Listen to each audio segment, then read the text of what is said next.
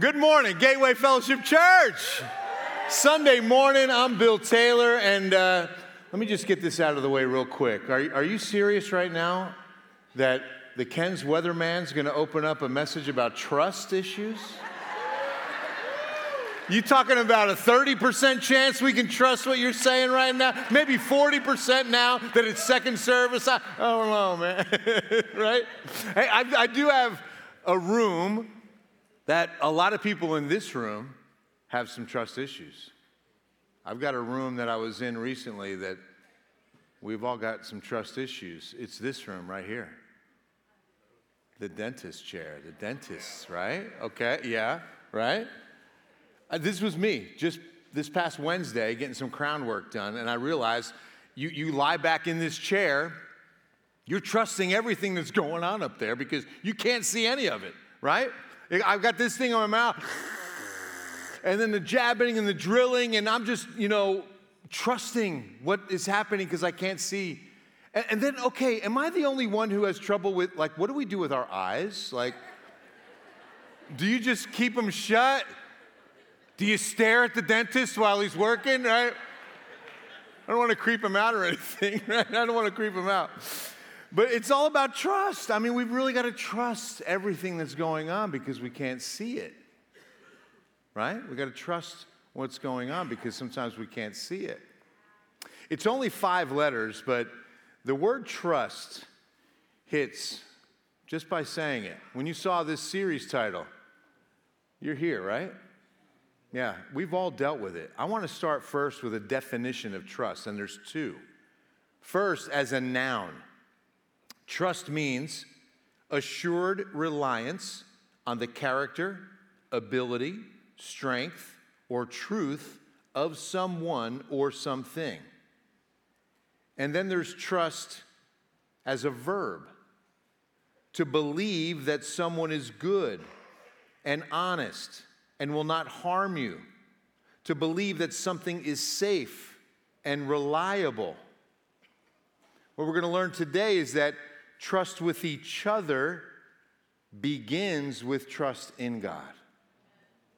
Trusting each other begins in the vertical, begins with God. Now, the true definition that I read about, trust is the fuel for life. And I love that phrase. It came from a book I read. And I want to share with you what I learned because this is truly mind-blowing. Have you guys ever heard of oxytocin? Oxytocin is a hormone. Want to see it? There it is. Oxytocin. It's in the hypothalamus, right here, okay?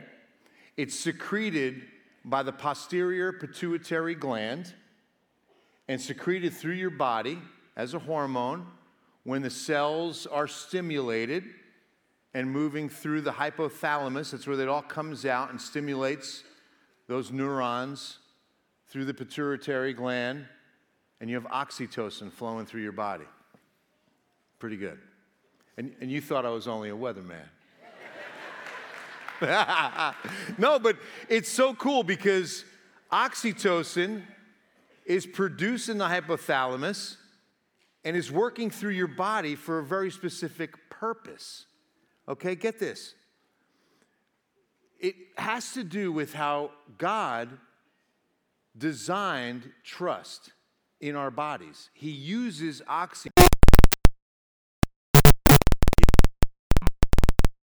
In his book, Trust, Dr. Henry Cloud explains, when we're born, there are increased maternal oxytocin levels that stimulate the breast tissue in mom to help in lactation. Scientists will put it this way, and I quote, increased oxytocin is significantly related to more affectionate contact behaviors in mothers and newborns following initial mother-infant contact. You see that? That oxytocin is this chemical bonding. God uses this design feature to develop trust between mom and between baby. Now, here's the coolest part. I haven't even gotten to that yet. You ready? That before any scientists called it oxytocin, in fact, long before science even discovered the first hormone, which according to the National Institute of Health was 1902. That's when science said, oh, that's a hormone in your body. Here's what it works. 1902. Long before that, it's in the Word of God. Psalm 22:9. Look at this. Psalm 22:9 says, "Yet you are he who brought me forth from the womb. You made me trust when upon my mother's breast." That's in the book of Psalms. That is so cool. You knit me together in my mother's womb. You form my innermost parts. The Psalms come to life. That's the truth of the Word of God. That's cool. Long before any scientist said hormone, oxytocin, and the rest, hypothalamus and pituitary gland. Right? David was writing about it in Psalms. Isn't that cool? Oh, by the way, dads, we're not left out on this, okay? We're not left out. Dads, oxytocin is released in both us and our children. You ready? When we play together. Oxytocin when we're wrestling. Oxytocin when we're playful. Play with those kids. Isn't that why dad always wants playtime? Let's go play. That's why the kids are like, where's dad? Where's daddy? I want to go play, right? Because we know that's what starts happening. Oxytocin starts being released. Those cells, those neurons are firing. But ultimately, what we learn is that God is using that to build trust.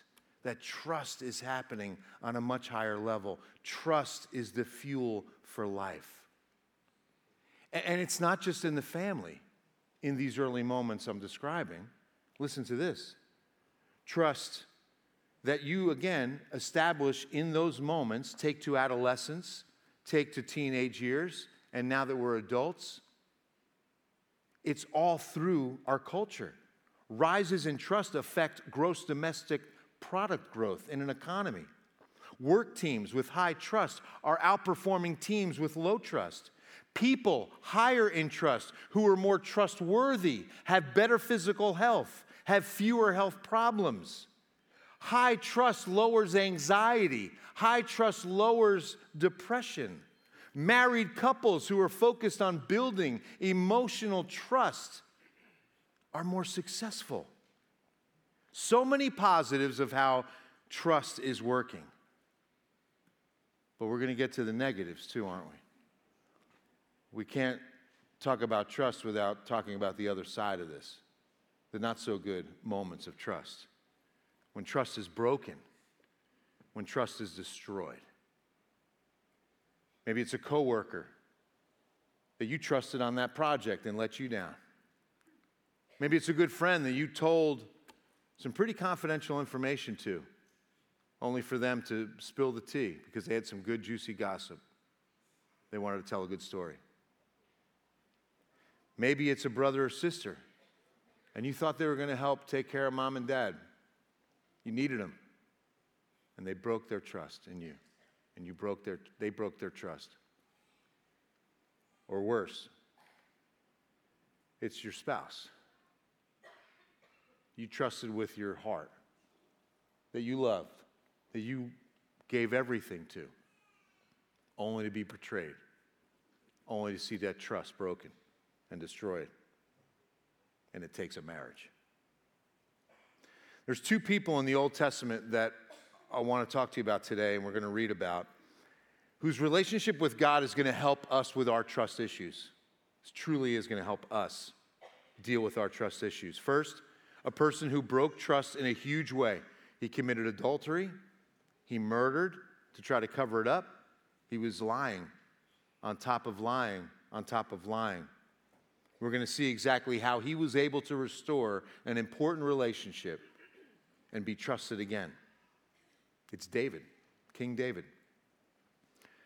If you have your Bibles, we're going to be in the Old Testament book of 1 Samuel. So there's 2 Samuel books. 1 and 2 Samuel chronicle the circumstances of David. And then we know David to have written almost all the Psalms. So what's really cool is that the books of Samuel cover his circumstances, the book of Psalms, David's heart.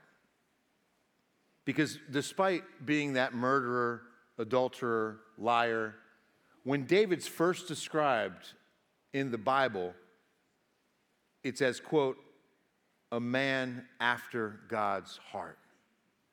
A man after God's heart. Wanting to spend time in his temple, dwell in his temple, and inquire all of my days. Wouldn't that be cool, guys? If that's how we're spending time with God, our Father? Wouldn't that be cool if we're described that way, that we're people after God's heart? We just want to get up in his lap and spend time with him. That's the kind of relationship David cultivated. He was a man after God's heart. In fact, that description, God bless you, it came when King Saul was finding out that he was no longer going to be king. It's in 1 Samuel, we're in chapter 13, verse 14. But now your kingdom shall not continue. The Lord has sought for himself a man after his own heart. And the Lord has commanded him to be commander over his people because you have not kept what the Lord commanded you. You being Saul, Samuel informing him, I've got a man after my heart. Then as a young teenager, David is anointed. This is 1 Samuel 16. It's in verse 12. So he sent and brought him in. Now he was ruddy with bright eyes. I had to look that one up. I was like, ruddy? Ruddy means rosy-cheeked, healthy appearance. So with bright eyes, good looking. And the Lord said, arise, anoint him, for this is the one. Then Samuel took the horn of oil and anointed him in the midst of his brothers, and the Spirit of the Lord came upon David from that day forward. Came upon David from that day forward. In fact, it wasn't long after this, the famous story, David was still a teenager when he had trust in God more than fear in his heart and defeated a 9-foot, 9-inch Philistine named Goliath. Almost 10 feet tall, the Bible says. Somebody who would look down on Victor Wembanyama and be like, really? Really? Right? Trust over fear. David, anointed, sees and feels God work through him. David promised to be the family tree that would produce our Savior Jesus. The line of David will produce Jesus. That's the promise given to this young shepherd boy. What a choice. What a selection. It's in 2 Timothy. Remember Jesus Christ, risen from the dead, the offspring of David. And then in the Gospels of Matthew and Luke, the line of David, person by person, leading to Jesus. It's amazing the favor this young shepherd boy was given. Yet still was human. Yet still had real world struggles. So fast forward now to when David's a king and war's going on, but David says, I'm going to stay back. I'm going to stay here at the kingdom. And he's on his roof one day when he walks over and he sees Bathsheba. And he likes what he sees. So he orders his people, bring her to me.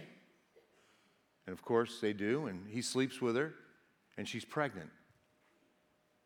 Now David's got a real problem on his hands because Bathsheba's married. In fact, she's married to Uriah, one of David's top military officials, who's out fighting for David and for the kingdom of Israel. And David does him like this. So David's like, all right, here's what I'll do. He's been at war. I'll bring him home. He'll sleep with his wife, surely. He'll think he got her pregnant. Perfect. Uh-oh. Uriah comes home and doesn't sleep with Bathsheba. Bible tells us that instead, Uriah slept outside with the king's officers. Now David's got a real fix. And he's like, now what do I do? All right. And he orders his soldiers that when they're back out at war, pull back, leave Uriah out there on his own to be killed. And Uriah is dead.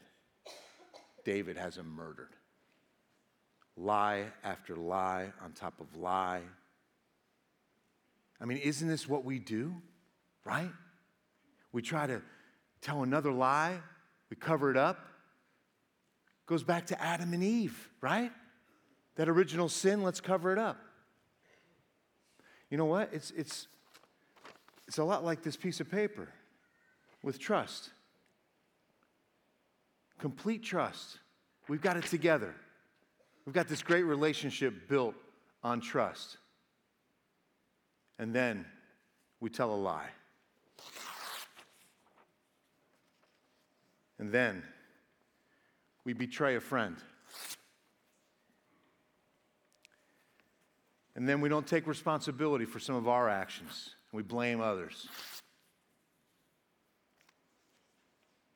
And it could even get worse.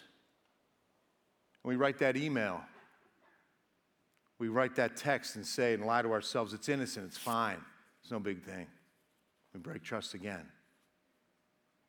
It leads to an affair, leads to infidelity. And we've broken trust into a million pieces. And trust is broken, scattered. And what do we do? What do we do? We're going to get all this back together because I did this. I broke trust in you and everybody, my friends, my loved ones. I'm going to get it back together because I love you and I want it to be good. And I didn't mean it. I really didn't mean it. I'm sorry. Let me do this, please. You know what? I've got tape. I can do it. I know I can do this and get everything back together. No, I can't. I can't get these pieces back to that paper and that restoration and that trust that this was built on. I can't. I won't be able to do it. I won't be able to do it. We need somebody who knows what to do with these pieces in our lives and this brokenness. The Bible says that Jesus binds the brokenness, right? I need somebody to help me in these moments. And you know, the other side of this is true too. For the person you hurt, for the person broken and in pain because of the trust they had in you, they're putting their lives back together. They're walking through their day and things are going great and I feel better, having a good day. But then I'm reminded, a trigger reminds me of what you did, reminds me of what happened, and when you broke trust.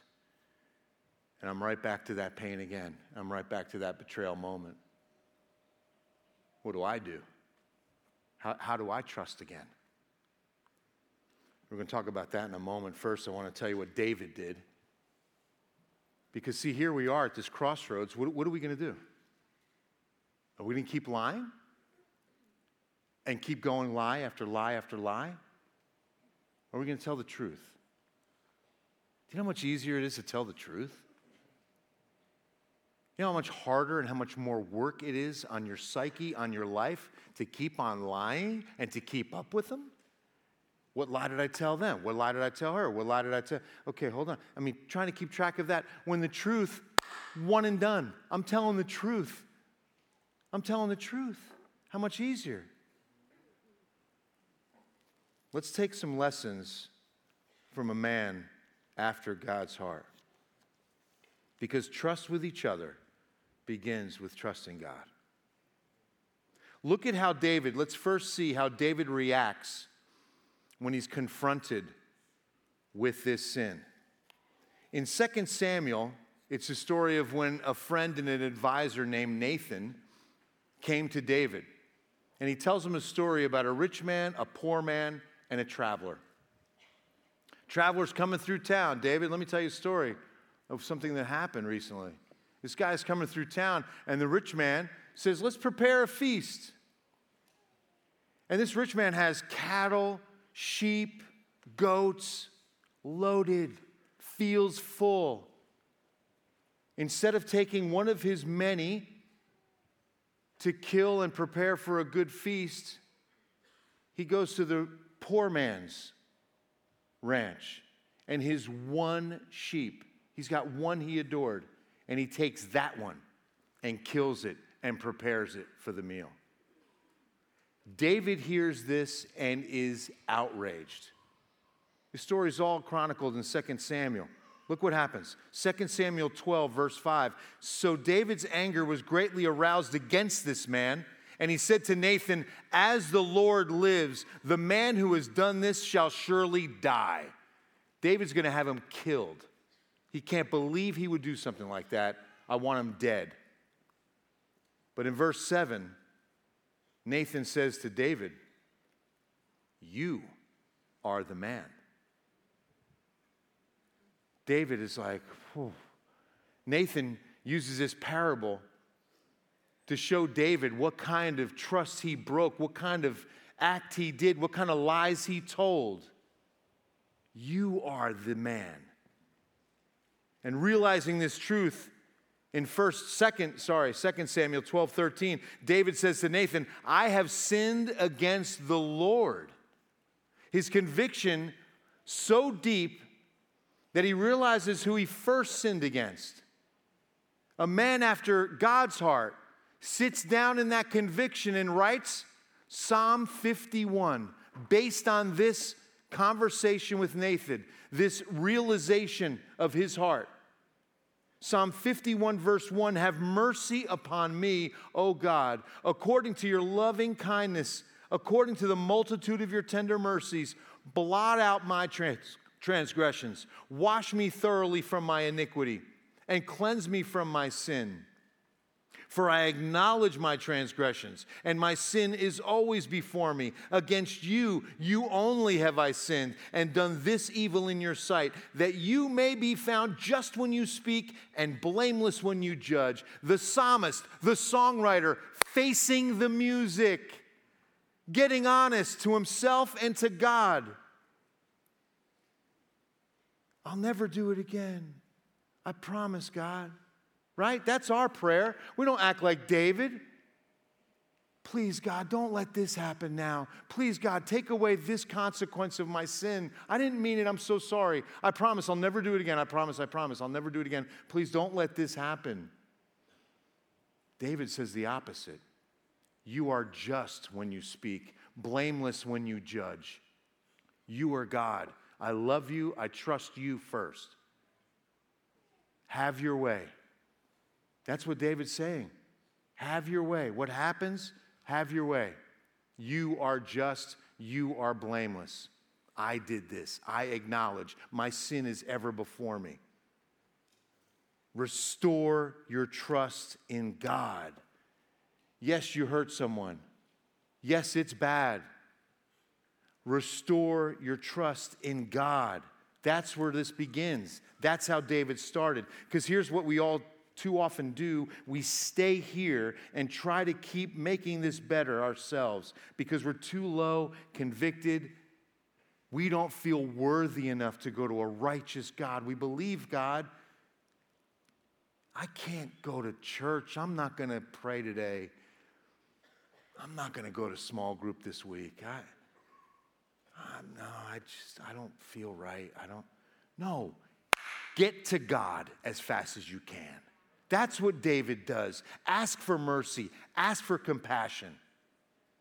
Believe in this God like David does when he continues in Psalm 51. Listen to these words. Verse 7. Purge me with hyssop, and I shall be clean. Wash me, and I shall be whiter than snow. Make me hear joy and gladness, that the bones you have broken may rejoice. Hide your face from my sins. Blot out all my iniquities. Create in me a clean heart, O God, and renew a steadfast spirit within me. Do not cast me away from your presence, and do not take your Holy Spirit from me. Do not take your Holy Spirit from me. Restore to me the joy of your salvation and uphold me by your generous Spirit. That's a prayer of repentance. That's a prayer of repentance. And now it's the presence of the Holy Spirit that your loved one hears. It's the presence of the Holy Spirit and the unity of the Holy Spirit when you come forward with the confession, the apology, and when you say, I'm sorry, will you forgive me? It's the Spirit of God in you that makes that possible. When sorry really means something and you're asking for forgiveness because you've restored it here first. Here's the formula. You've got to get things right in the vertical and trust God in the vertical before you ask for forgiveness in the horizontal. It's got to be that way for this to work. For these pieces to be put back together. For restoration that is true. It's the Holy Spirit in you when you say, forgive me, that makes all the difference. Now the second person. You're trying to recover, right? You're trying to make it happen. And you're hurting so bad. So the second person was Jeremiah. Jerusalem is destroyed, right? Destroyed. And Jeremiah takes it personally. He says in Lamentations 3, 1 through 4, I'm the man who has seen affliction by the rod of his wrath. He's led me and made me walk in darkness, not in light. Surely he's turned his hand against me, time and time again. Throughout the day he's aged my flesh and my skin. He's broken my bones. Look at Lamentations 3, verse 6. He set me in dark places like the dead of long ago. He hedged me in so I cannot get out, made my chain heavy. Even when I cry and shout, he shuts out my prayer. Isn't that how it feels when someone betrays you? He hedged me in. I'm now carrying all these chains of betrayal, and I can't anymore. Where are you, God? When do you make it better for me? I did everything that was right. And they broke their trust. I had trust in them. I did everything right. You have to get rid of these chains by doing what David did and going to God and remembering who he is. Remembering who he is. Look at Lamentations 3:20. My soul still remembers and sinks within me. This I recall to my mind, therefore I have hope. Through the Lord's mercies we are not consumed, because his compassions fail not. They are new every morning. Great is your faithfulness. Jeremiah wrote that more than 2,500 years ago for you today. Great is your faithfulness. Morning by morning, new mercies I see.